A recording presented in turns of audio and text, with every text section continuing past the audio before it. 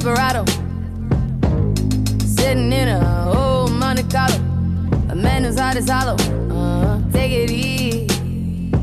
I'm not trying to go against you. Actually, I'm going with you. Gotta get up out of here and you will leave me behind. I know you won't, cause we share common interest. You need me, there ain't no leaving me behind. Never know, no, just one out of here, yeah. Once I'm gone, ain't no going back. If you want, we could be the runaways, running from inside of love, yeah. That is my jam. Welcome to Black History Boot Camp Day 2. That is Desperado by the one and only Rihanna. And she is perfect today as we talk about the one and only Josephine Baker. We are the daughters of Josephine Baker, and she was most definitely a cosmonaut. She was an airbender, a culture maker, a shapeshifter. She was amazing, Vanessa. There's so many things. I have so many questions. How you doing, girl? Let's start there. I'm doing great. I just walked past this really beautiful church, and the church bell started ringing right at 12 o'clock. So it was really nice. It was ringing everywhere.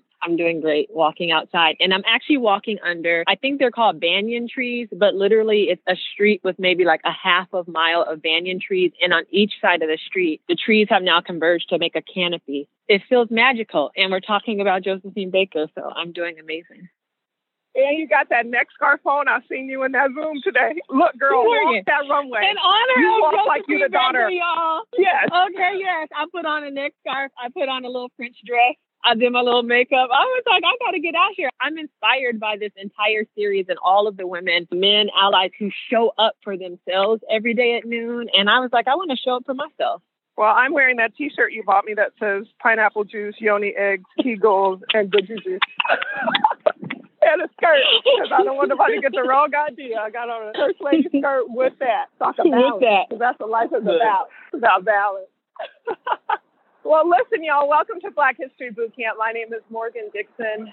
The other voice you will hear today is Vanessa Garrison. She's my friend of many, many, many years. We went to college together in LA. We have started a fantastic movement called Girl Trek, which is nothing without the organizers on the ground to invite their friends and family. Vanessa, I just saw Hafisa got her mom to do her first walk yesterday during boot camp. I was like, that's the best post I ever seen on Facebook. Hafisa is one of our college friends. And you know your friends who be supporting your wild ideas? Those are the friends you want to keep around. That's Hafisa. Yes. And not only has she been such a support, she's vegan, she's a personal inspiration to me, the way she be looking with her cute family. And now she got her mom walking with her. And I was like, if that ain't a testimony, let me shout today. I was just so happy to see that. I meant to tell you that. I love that. To see that. Me too. So we got a lot to talk about. I have a lot of questions that I'm hoping that you and the email was good.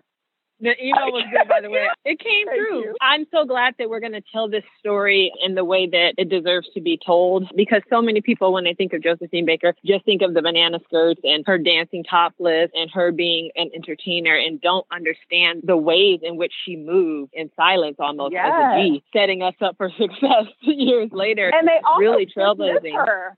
Yeah, they dismiss her even with her topless banana skirt dance. Let's get that out the way. That was even a choice. That was even a choice in the middle of the Harlem Renaissance, where she got an opportunity to perform and they wanted her to go topless, which was exploitative and objectifying. And she knew it and she made the choice. Whew, okay, let's start from the beginning. Yeah. First of all, I drove to my magic place again today, and on the radio, they was having a heated conversation about whether you're willing to compromise your happiness for a supportive relationship. Are you willing to compromise your happiness for a supportive relationship? And then they got all heated. And then they was like, are you willing to compromise your happiness for status or for justice or for, and they just named a whole bunch of things. Like, what are you actually willing to compromise your happiness for? And I was like, God, I hear you. Because if I had to write a thesis about Josephine Baker, the thesis would be she was unwilling to compromise her happiness for anything.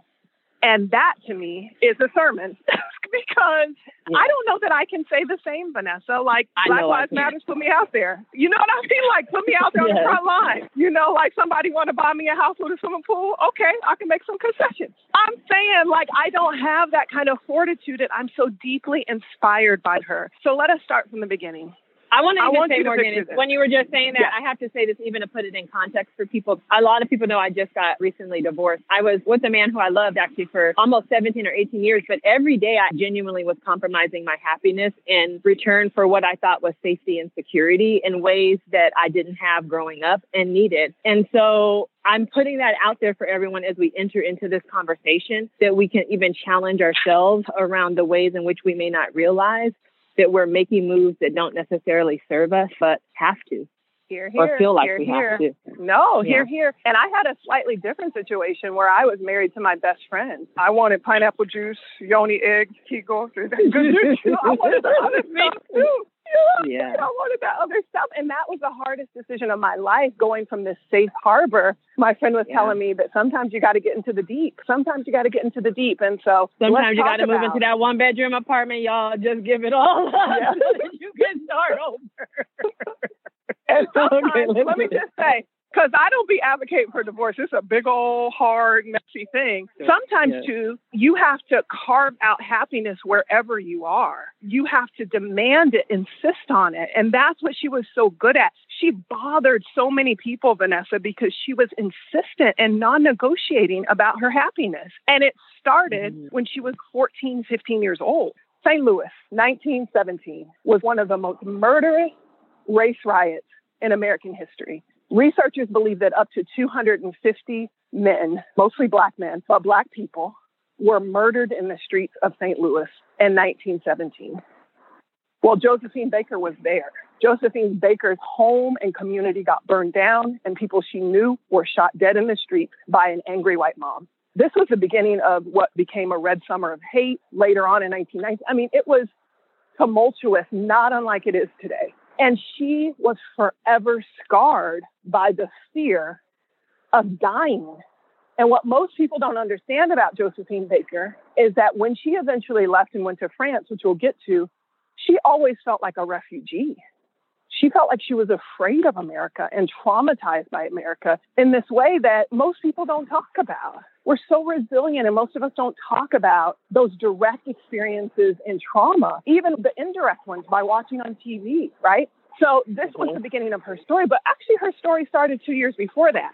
Josephine Baker was married 4 times and in several other long-term partnerships, so with 5, 6 significant others. But her first marriage started when she was 13. Vanessa, 13. She got divorced in like a year. And then her second marriage was when she was 15. And this is around the time when the riot happened. And she left to go to Harlem because it was popping off in Harlem. And her mother, which would be a dynamic that I told you we would talk about, her mother was like, do not leave this good man. He got a job on the railroad. Do not leave this good man. She actually got her Baker name from her second marriage at 15. His name was Willie Baker. She was like, do not leave this man. I'm trying to give grace to mothers, to Black mothers who have their own trauma. I'm trying to give so much grace. And so I was doing some research, and Josephine Baker's son published a book in the mid-90s, 1995, I think. And he was like, of all the things I was able to uncover about my mother, and there were so many things, it's her adopted son, we'll talk about that too. So many things I was able to uncover about my mother. The one thing I couldn't uncover was the identity of her father.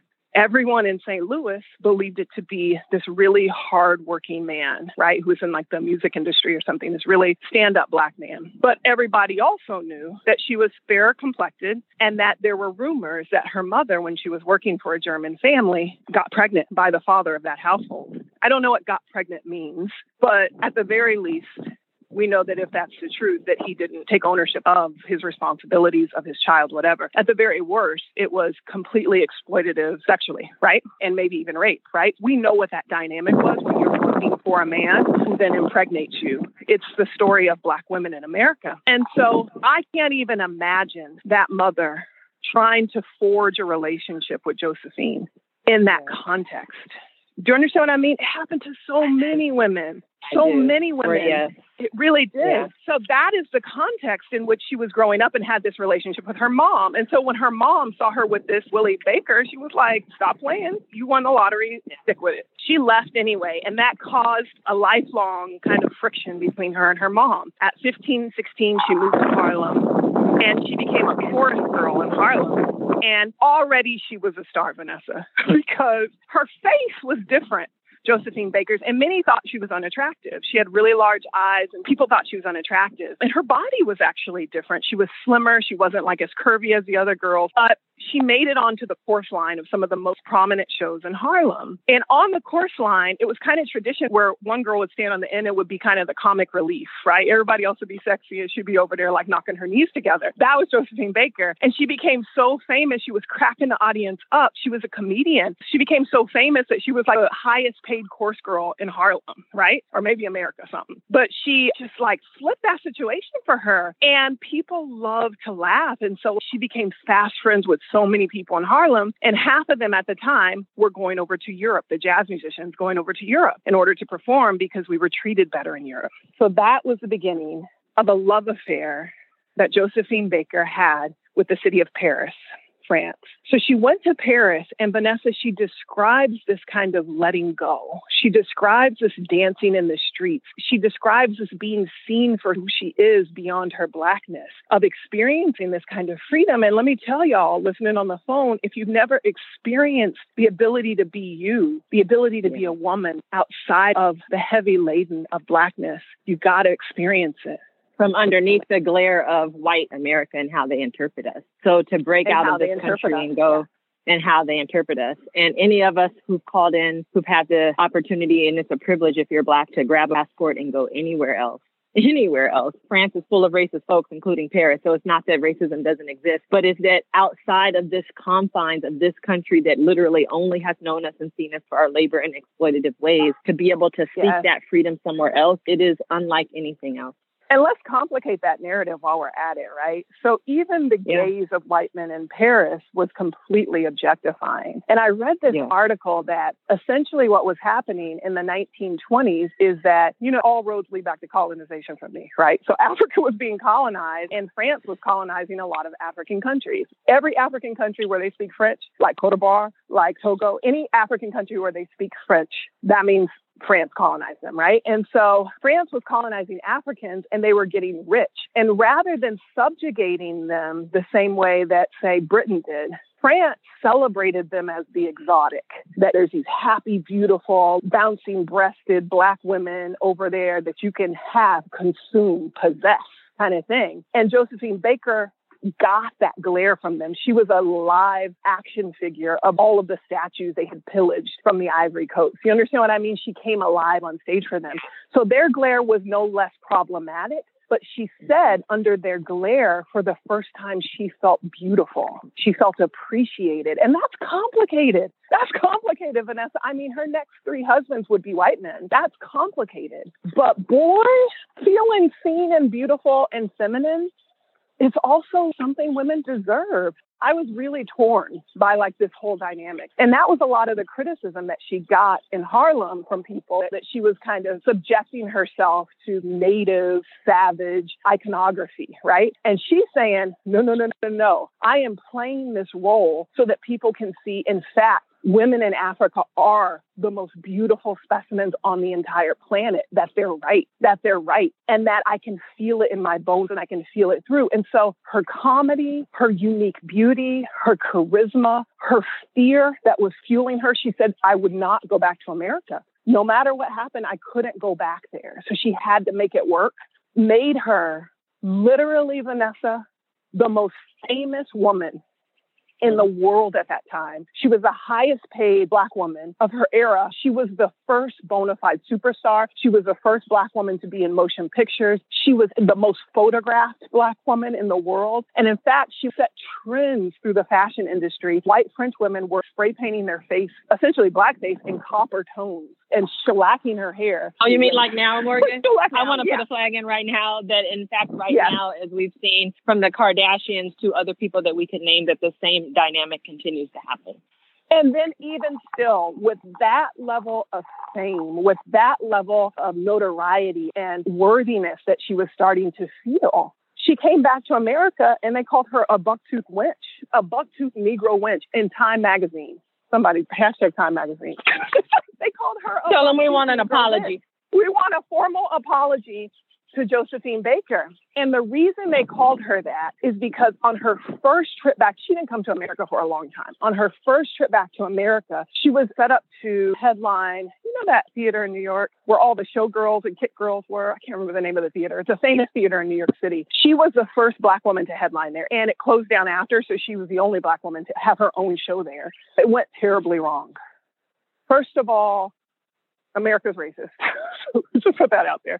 Second, she didn't have the sound check. She didn't have the sound system that she needed. And people started walking out. And she was also doing this kind of performance that didn't resonate with American crowds, particularly mostly white American crowds, which is the people who came out. And so she got scathing reviews. America was still segregated, so she couldn't stay in hotels. She couldn't stay anywhere. And she charged people publicly. She even did a citizen's arrest one time when somebody tried to kick her out of a hotel. She was like, I'm doing a citizen's arrest against this racist white man right here. I mean, she was such a bad woman. I'm going to tell you, she's a bad woman. So fast forward, all of that, Harlem wrapped their arms around her. She was like the darling of Harlem. In fact, NAACP itself was starting to cultivate and hone her charisma, her skills, her intelligence for the civil rights movement. Even back then, the first person that they nominated for like a day of honor was Josephine Baker. And eventually she would be the only Black woman to speak at the March on Washington. Daisy Bates was there, but she read some poem or something that a man wrote. And so Josephine Baker was the only one to do her own speech and to speak on the March on Washington. It was all men and Josephine Baker. And Coretta Scott King, actually, when Dr. King was assassinated, really tried to position Josephine Baker as the next great leader of the civil rights movement. She was that I didn't know that. She was that adamant. She was like a thorn in America's side because she was so famous. Yeah. She reminds me a lot, actually, of Rihanna, because Rihanna now is moving into activism, or like Gaga or somebody, right? People love these superstars so much that the moment they turn political, it's really dangerous for the establishment. It's really dangerous. So Josephine Baker was that. So she had all kind of records on her. People tried to call her a communist, all sorts of things. But let's back up, okay? So when she was in France, she returned to France. She still hated America. She actually denounced her American citizenship when she was treated so poorly. And when the audiences were still segregated, she was like, I don't need this. I denounce my citizenship here. She was strong. She was a strong woman. She went back to France, Vanessa, and we're going back to the early 30s. World War II was starting. And she was one of the first notable people to join the resistance on behalf of France. She was a French citizen then. She joined the resistance. And not only did she join the resistance, but she used her celebrity to smuggle secrets, to act as a spy for the state, to get soldiers across borders. They pretended to be in her band. She took secret documents in her sheets of music. She charmed German officers with her like little slinky dresses on. Hitler's Gestapo raided her castle. She had a castle in France. They raided her castle. It was so dangerous for her that at one point, the state had to release a statement that she died in order to get her out of, I think she was in Eastern Europe somewhere, in order to get her out. Oh, no, she was in Northern Africa, to get her out safely.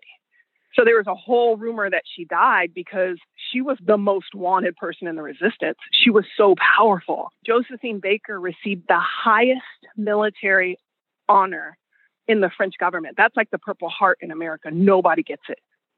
And she received a state 21-gun salute at her funeral. Yeah. And even when she went on the March on Washington, she was wearing her French resistance outfit. Like, I was like, those things. AKA her girl trick shirt. If it was 2021. Yes. Yeah, so I was deeply moved by this woman's story. First of all, I want to know if you had any reactions, anything to add, any thoughts, and then I have so many questions. My reactions are this. This is why it's just important for us to tell this story. That's really my reaction. And I'm also almost not joking about Time Magazine needing to release a public apology. We need to start to create on record and put into record the truth. And we're starting that with this podcast and certainly with all of the people who are walking with us. But I'm thinking of all the people who are continuing to misinterpret her story, continuing to use it as a propaganda against even Black folks, continuing to misinterpret. I'm just grateful that we're out here and that we're talking about her in this way, because Her legacy is too important, and what she did is too important. And the lessons that we even have to learn from her not listening to her mother and not staying with that man, to her denouncing her citizenship in America and saying, this is not for me, and taking the risk and moving. Those are the lessons individually that I'm leaning into right now. Yeah. And let's actually talk about her dancing. I included a documentary, which the people were so eloquent in that documentary. And one of the cases they made was so profound that how her body moved almost without bone structure. If you ever seen her do like the wobbly leg dance, or like essentially she invented the body roll. And she was doing like back cartwheels.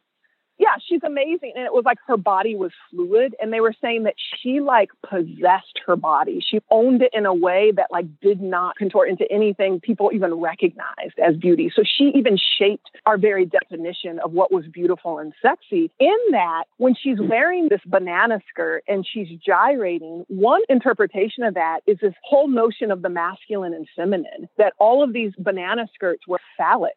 And that as she's rolling and creating her own pleasure on stage, that she's teaching this colonial world how to desire, how to perform, how to show up, how to be now. And that's a lesson for all of us, how to be in our bodies fully.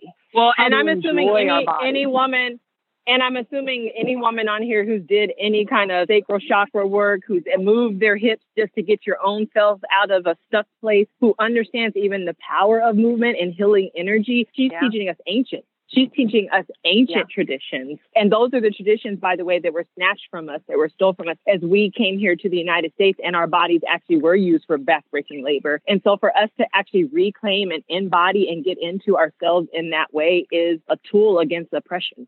Yeah. You know, it's interesting. So Girl Trek, first of all, if you're new to Girl Trek and you're not getting the stories, go to blackhistorybootcamp.com and sign up. Be counted 1 in a million Black women who are walking in the direction of their healthiest, most fulfilled life. One of the programs that Girl Trek did over the last couple of years is we did something called Diaspora Trek, where we were taking many of our organizers to really learn the ways of our foremothers in different diasporic countries. And I remember when Cass was bringing people to Ghana, and there was the opening kind of naming ceremony, and these men were dancing, Vanessa, and they had on women's skirts.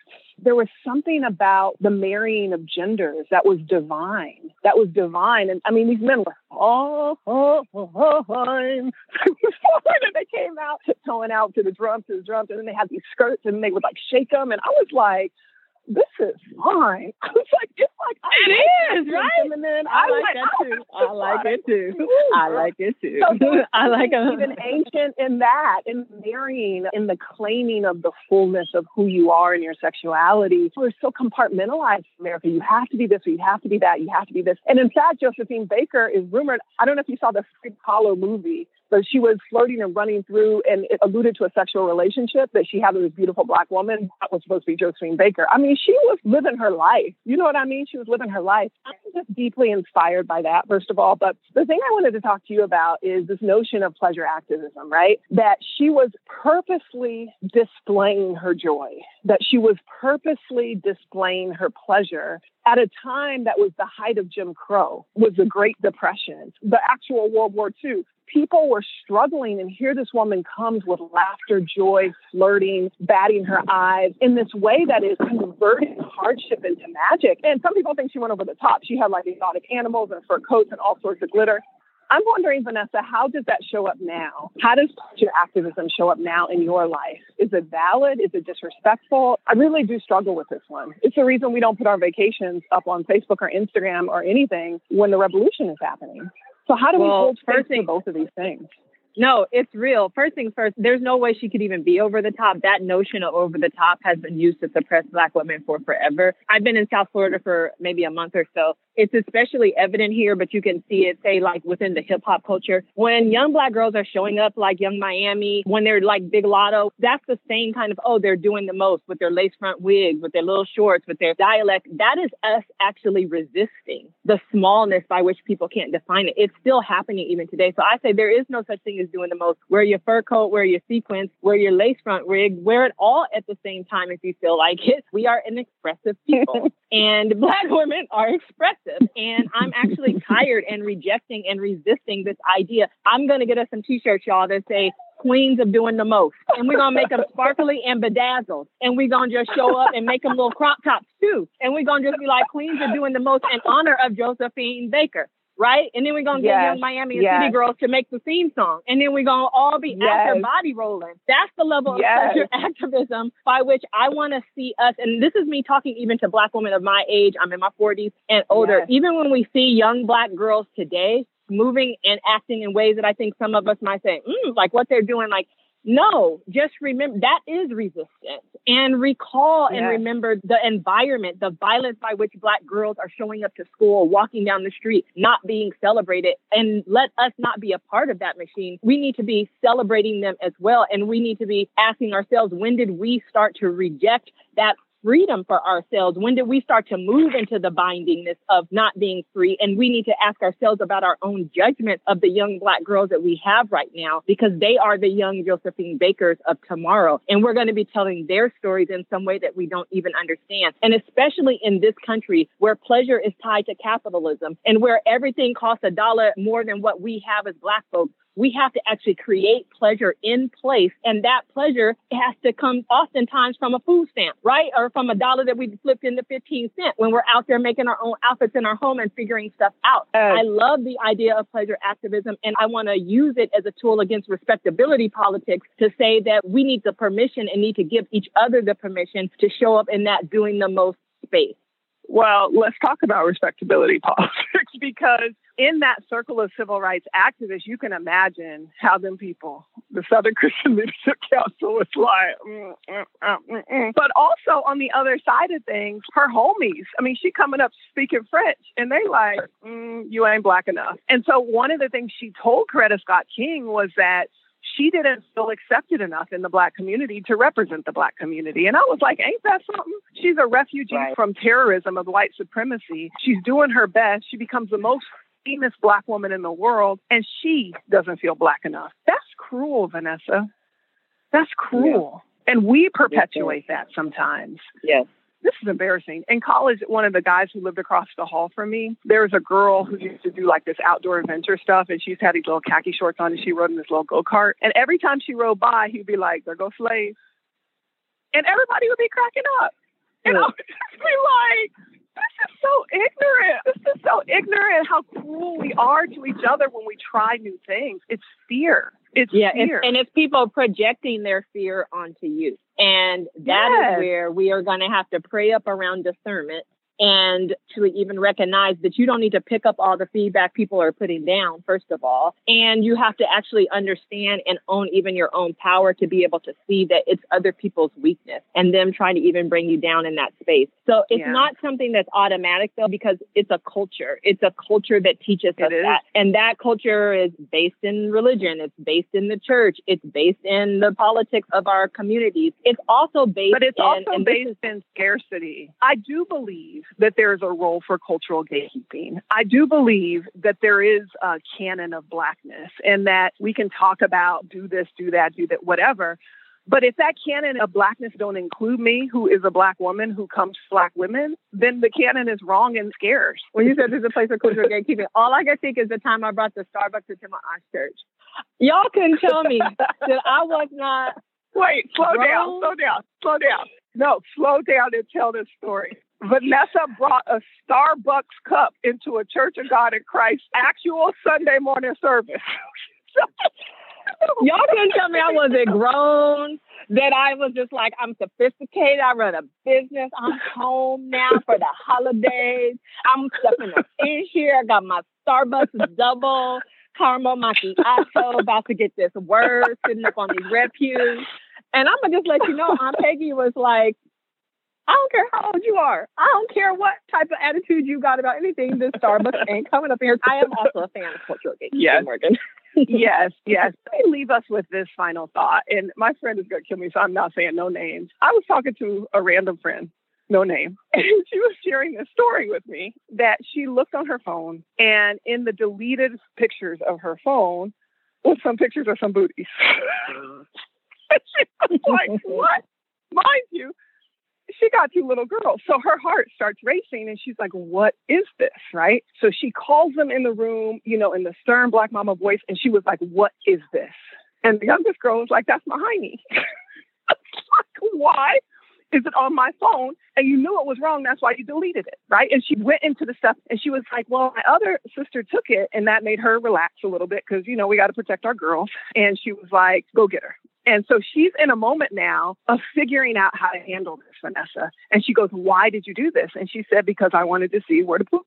And she's like, why did you do this? So she said she had to gather herself. She said, get somewhere, right? So the girls went and acted like they were asleep, she said. She came back. She ended up calling somebody in for some reinforcement who was calm.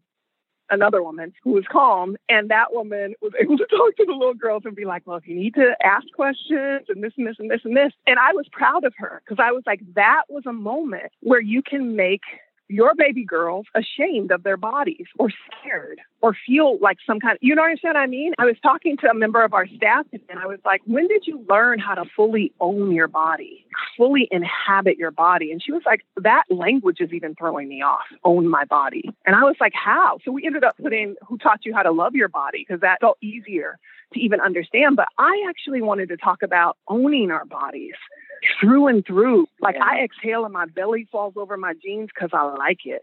Right? Shout out to the rhythm therapy. Really owning your curves and your body and your pleasure and your rhythm and your laughter. I just want everybody out there to really think about how they learned to own and inhabit and love their bodies and how they're teaching the girls in their lives to do that. And what that even means and how we layer shame on. And I want us to start to think about it. I don't even want to begin to think that I have the answers. Because listen, I didn't even put, what do you call the song? Cardi B song? Is it WAP? I didn't even put it on the playlist because I was scared I was going to get in trouble. Yes, I was just scared I was going to get in trouble. There's so much shame. And I'm so proud to be the daughter of Josephine Baker, who stood on that stage as a refugee of white terrorism and said, I am beautiful. I'm going to reclaim my Africanness. I am going to laugh with them. I am going to mesmerize them. And I am going to claim my spot at the top. And when I do, I'm going to go back and save my nation. Like no small task. That was like her mission. So I'm deeply, deeply grateful to learn this story, y'all. We'd love to hear what you all think about Josephine Baker, any of the questions using hashtag Black History Bootcamp. Y'all, come back for day 3 tomorrow. It's going to be amazing. And we are going to leave with the one and only Megan Thee Stallion. Yes! I was like, featuring Beyonce. Go ahead and practice being liberated in your body, y'all. Be blessed, everyone. See you tomorrow.